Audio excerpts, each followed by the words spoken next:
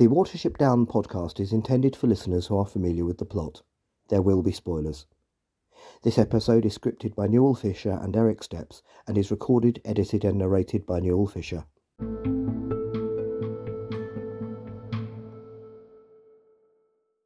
Hello, and welcome to the Watership Down podcast episode 153, in which we'll be looking at Season 3, Episode 1 of the TV series, and Episode 27 of the series overall, The Last Battle.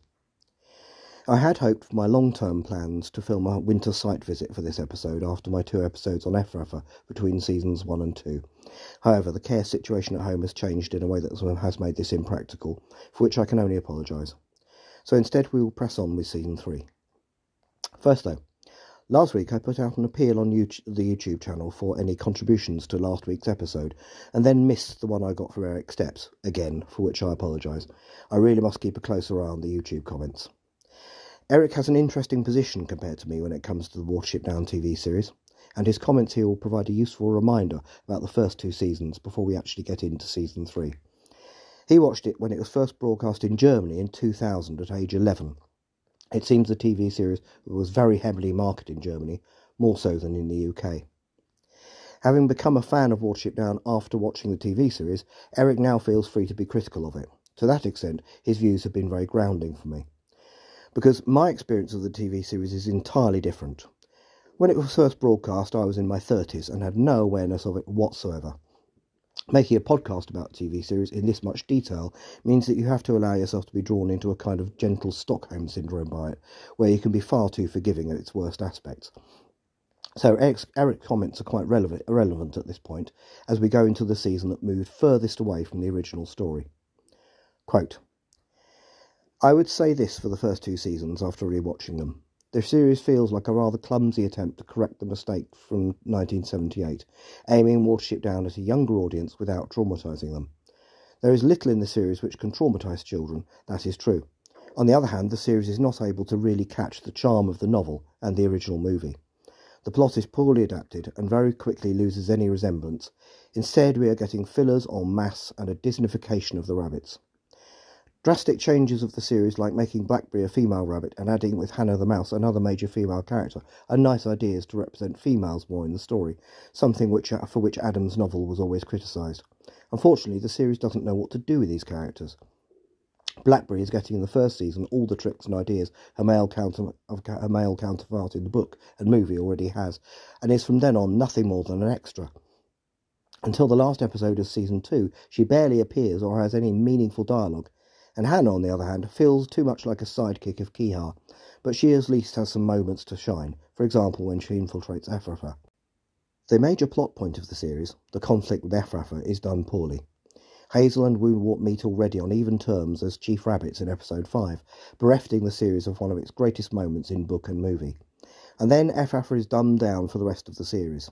Or can someone tell me why such a highly organised warrant that is specialised on long journeys and tracking is not able to find Watership Down for what must be over a year, and even then has to rely on luck? Without a second season, the last 2 or 3 episodes of Season 1 could have been easily the Siege of Watership Down, and given the series a satisfying ending. On the other hand, is Ephrata much more fleshed out in the series than it was in the movie? Woundwort's tragic backstory is addressed. He has moments where he shows rabbitry, can you call it that, and is not just a bloodthirsty tyrant who wants to destroy. With Vervain we have a perfect hateable character, for he is depicted as a bully who cherishes in downgrading and tyrannising the weak, but himself is running or shying away from any danger he is facing. And then there is Campion, who is by far the best character in this series, a brave and loyal captain with a lot of skills who is getting in the uncomfortable position where he wants to help the Watership Down rabbits to survive, but also doesn't want to be disloyal to his chief Woundwort. If I'm honest, I would have liked Season 2 much more if they would have given us more Campion-only episodes, instead of all these boring and needless fillers that are completely forgettable the moment you saw the end credits. So in the end, we have a mess of a series with a lot of continuity errors and mainly the same characters always in focus.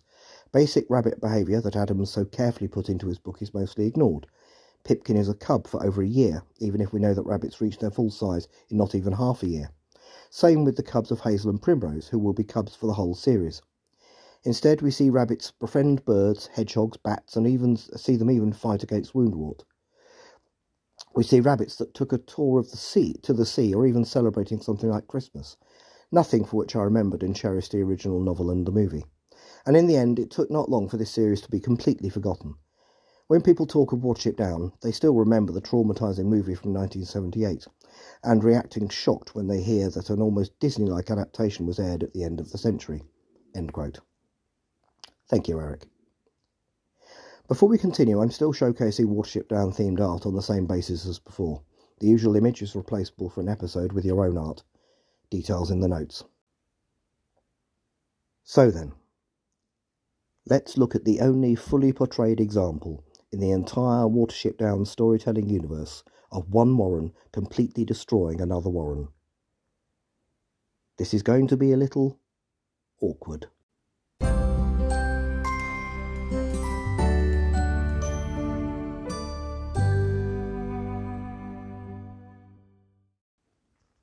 TV series Season 3, Episode 1, The Last Battle.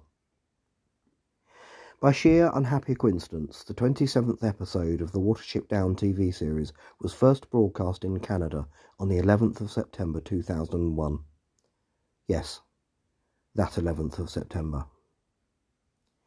It was written by Mary Crawford and Alan Templeton, and its slightly spoilerish German title was Campion Lives. There will be a link to the episode in the notes. The first episode of the third season begins with a recap from Fiverr, whose voice is accompanied by a montage of dramatic images from the first two seasons. What Fiverr says can be summed up as follows. The rabbits of Watership Down have been through a lot to find their home in the high hills, but Woundwort is determined to destroy the peace they have found. So now they have no choice but to fight for the future of Watership Down. At this point, the montage moves seamlessly into the main titles, which are very different to seasons 1 and 2. Gone is the calm, almost pastoral music.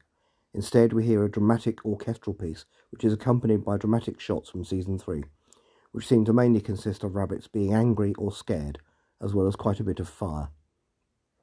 We also catch a glimpse of what can only be the Black Rabbit of Inlay. The titles end calmly with a shot of the tree on Watership Down at sunset, and the words Watership Down in a harsher font than before. We know straight away that this series is going to be very different. It turns out that the rock the rabbits of Watership Down used to seal the tunnel that Campion was trapped under has caused a general collapse in the entire tunnel system, even though there was no indication of this at the end of the last episode. Woundwort and his Owsla, having been forced to abandon the attack on Watership Down, are now running for their lives. Vervain manages to get himself trapped within a ring of stalactites that fall from the cave roof, and Woundwort has to turn back to get him out. As the cave collapse reaches its height, Woundwort and Vervain are washed out of the formerly secret entrance by a wave of water in the underground stream, ending up on the further bank of the stream it runs into, supposedly part of the River Test. The Ephrath and Owsla are in a bad way. Woundwort tells Captain Moss to report. Moss informs Woundwort that they have lost over half the troop, along with Captain Campion. Woundwort says he gave his life for him. Vervain tries to remind Woundwort that Campion betrayed Ephrafa, but Woundwort is having none of it. Campion's name will be legend. As for Hazel and his outsiders, they will suffer for what they have done. Woundwort swears revenge, presumably on top of the revenge he already swore in Season 1. Back in the caves, Hazel is saying to Bigwig and Fiverr that Campion's sacrifice has to mean something. Bigwig suggests taking the war to Ephrafa. Hazel agrees, calling it the war to end all wars. They will attack Ephrafa while they are still recovering from what has just happened. Fiverr is looking nervous. He says he doesn't think Campion is gone. Hazel reassures him that Campion will be alive in their hearts, but they now have to gather an army. As they leave, we see the collapsed rocks shift slightly. Back at Ephrafa, Moss, newly promoted to captain, is talking to a doe named Heather, who is a new character with a Welsh accent and an attitude. This accent is because she was captured from another warren, it seems. Captain Moss asks Heather if she would go back to her old warren if she could escape. Heather asks him to clarify. Moss replies by asking her if someone were to lead a resistance movement in Ephrafa, would she be interested in joining? Well, this is new. Previously, Moss has been fiercely loyal to Woundwort, but it seems the loss of over half his comrades has got him thinking. They are interrupted by a rant from Woundwort as he shouts from the main warren that he has not been defeated and never will be defeated.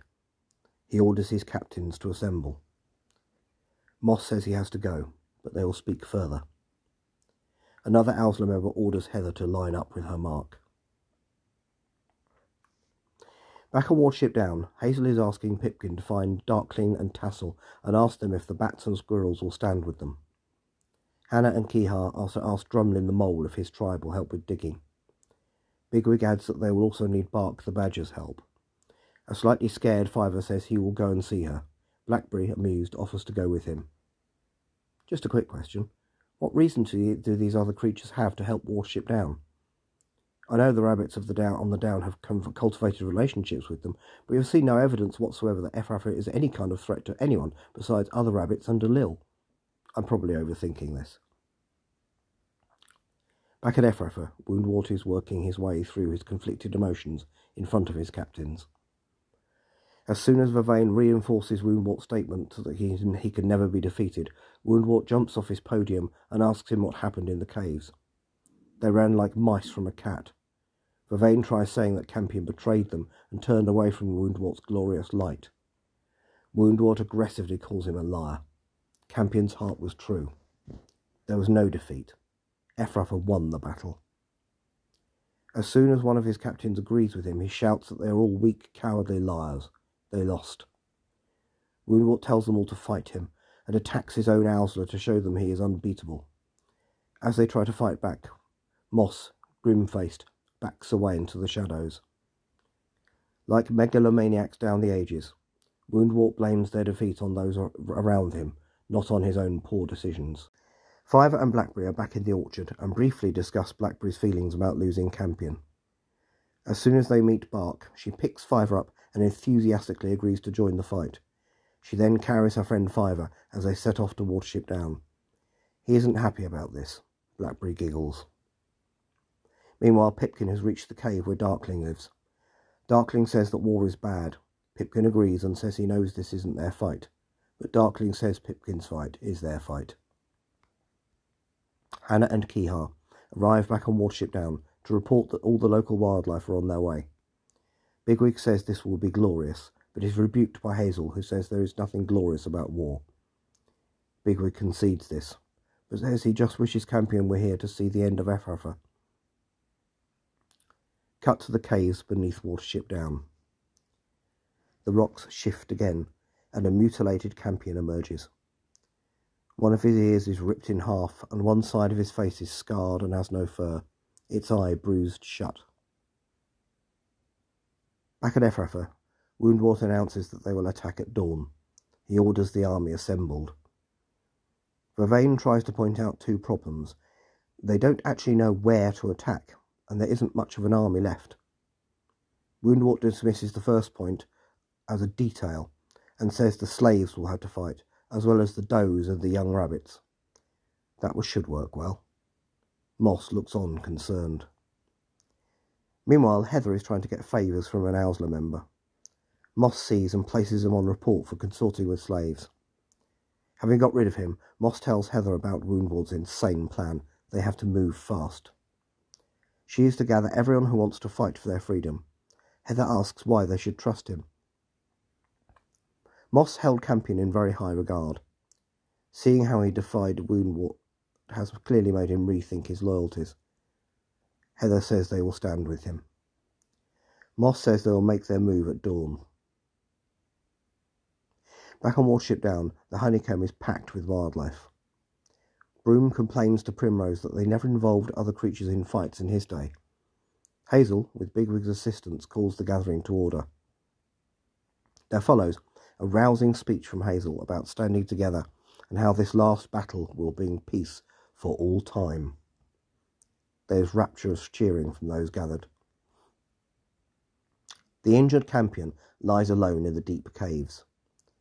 A shadow moves over him and manifests as the Black Rabbit of Inlay. Campion says he is ready to go with him, but the Black Rabbit says his time has not yet come. He has a dark trail to follow before they meet for the last time. Campion says he doesn't understand. What does the Black Rabbit want him to do?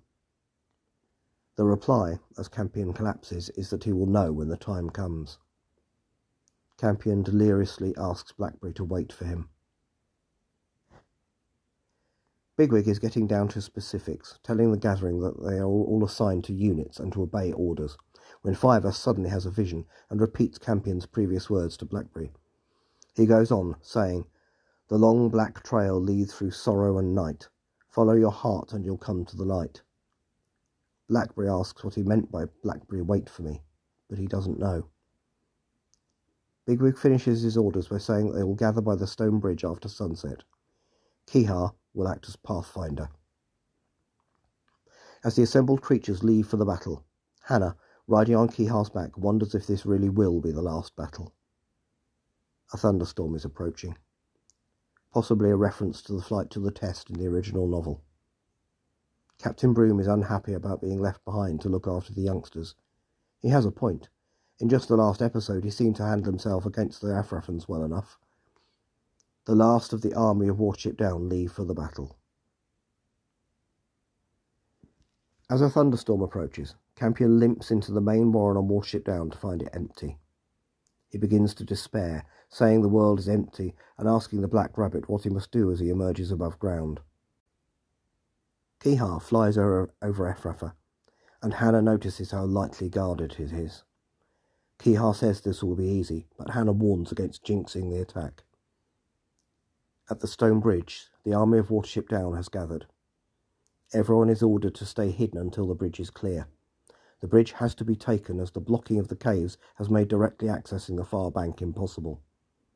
2 water rats, who seem to be enjoying themselves, are ordered to swim the river and distract the 2 Efrafan guards. They do this by using their tails to launch rocks at them. As soon as the guards are distracted, Hazel and Bigwig break cover and barge the 2 guards off the bridge and into the river.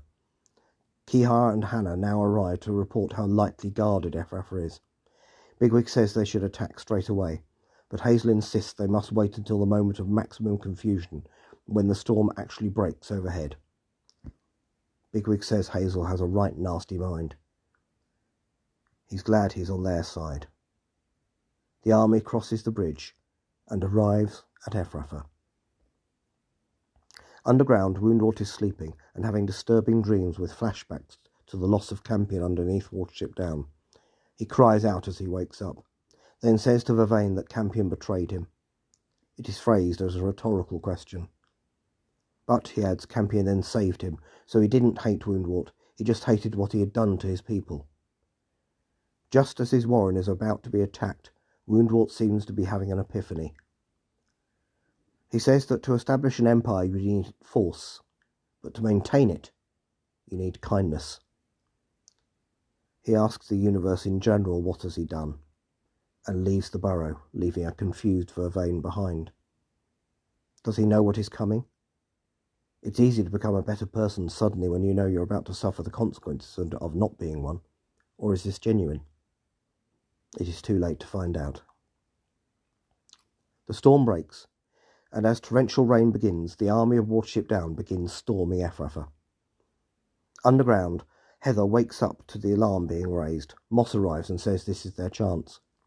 Panicked rabbits are running everywhere in Efrafa. Whether they are Owsla going to fight or slaves trying to escape is unclear. And then Woundwort and Vervain arrive. Vervain asks what they should do. End this war is Woundwort's reply. Scared rabbits run past them crying freedom. Above ground, rabbits pour out of Efrafa. Some of them attack their attackers, but most are just running away. Hazel shouts to Primrose and Blackberry to lead them away. Immediately, an aggressive Efrafan confronts some escapees, but is knocked over by the 2 does. Hazel is confronted by a lop-eared brute who is promptly bombarded with rocks from the air by Hannah before being attacked by bats.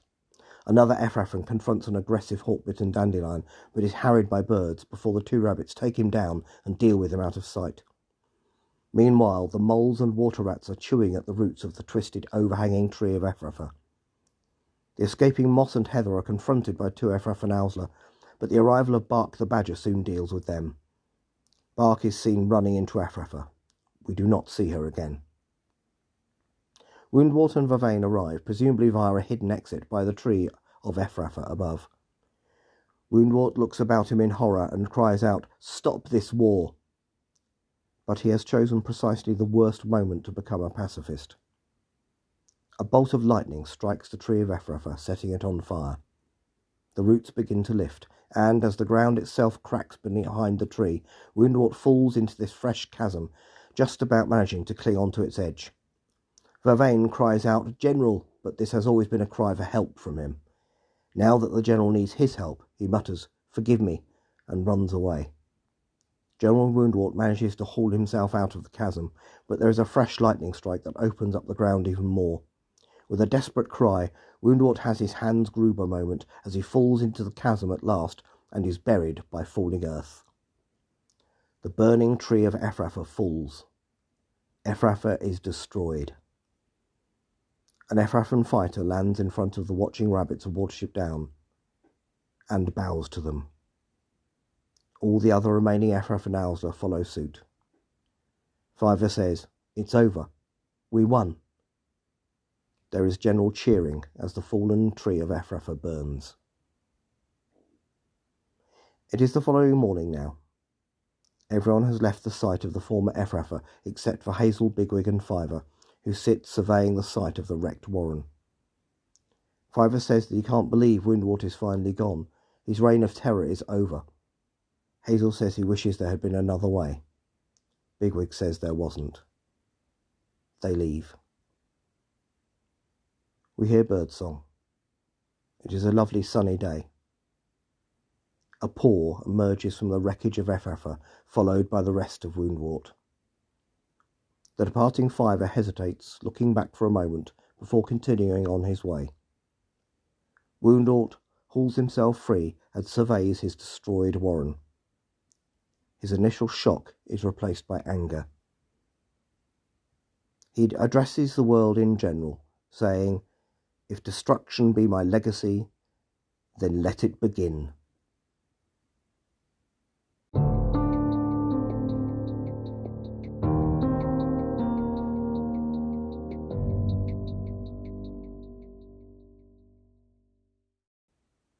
Is it canon? Although this episode is very exciting, not to say satisfying, I must admit that I have a bit of a problem with it. So I'm sorry if I don't just bask in the warmth of Watership Down's complete victory over Ephrafa. The fact that it was first broadcast on 9/11, a quarter of a century ago, is just an unfortunate coincidence, obviously, but that unfortunate coincidence did make me look at it in a slightly different light. Let's recap. This is an episode in which one warren is destroyed during an attack by another warren. But the warren that is destroyed is Ephrafa, and the attacking warren, along with their wildlife coalition, is Watership Down. So that's okay then. And because this is an animation aimed at children, the attack is coded in a way that makes it look as if no one dies, at least no one we see die. Combatants are just roughed up a bit, Woundwort survives somehow, and all innocent Ephrafans apparently escape unharmed. So that's okay then.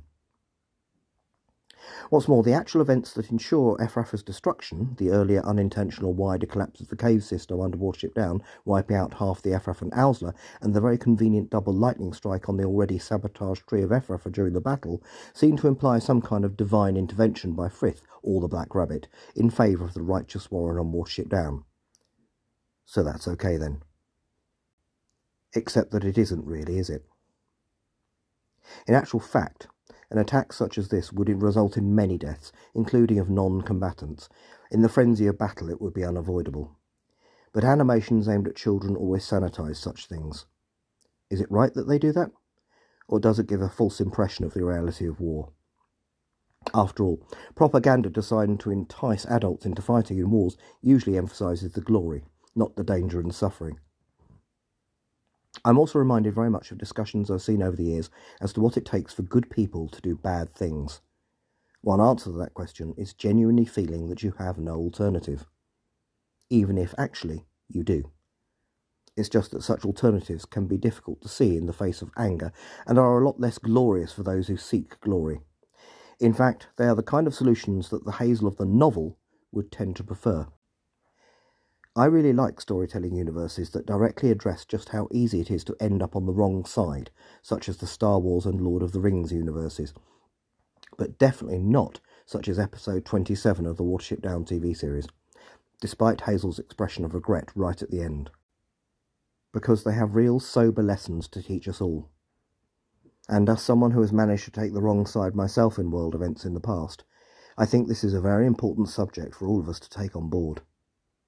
But hey, this is just an animation aimed at children, right? It's not as if fiction aimed at children is ever intended to teach them ethical values, is it?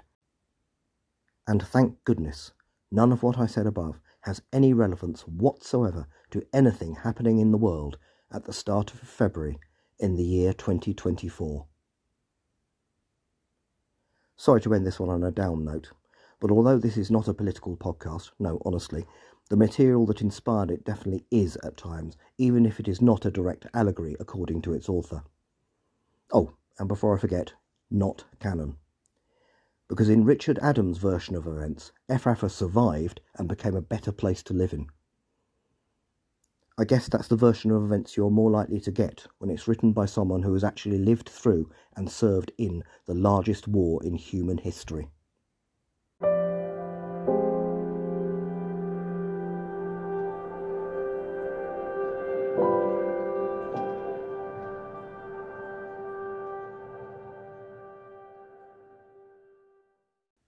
Next time, having won the war, the rabbits of Watership Down have to begin winning the peace.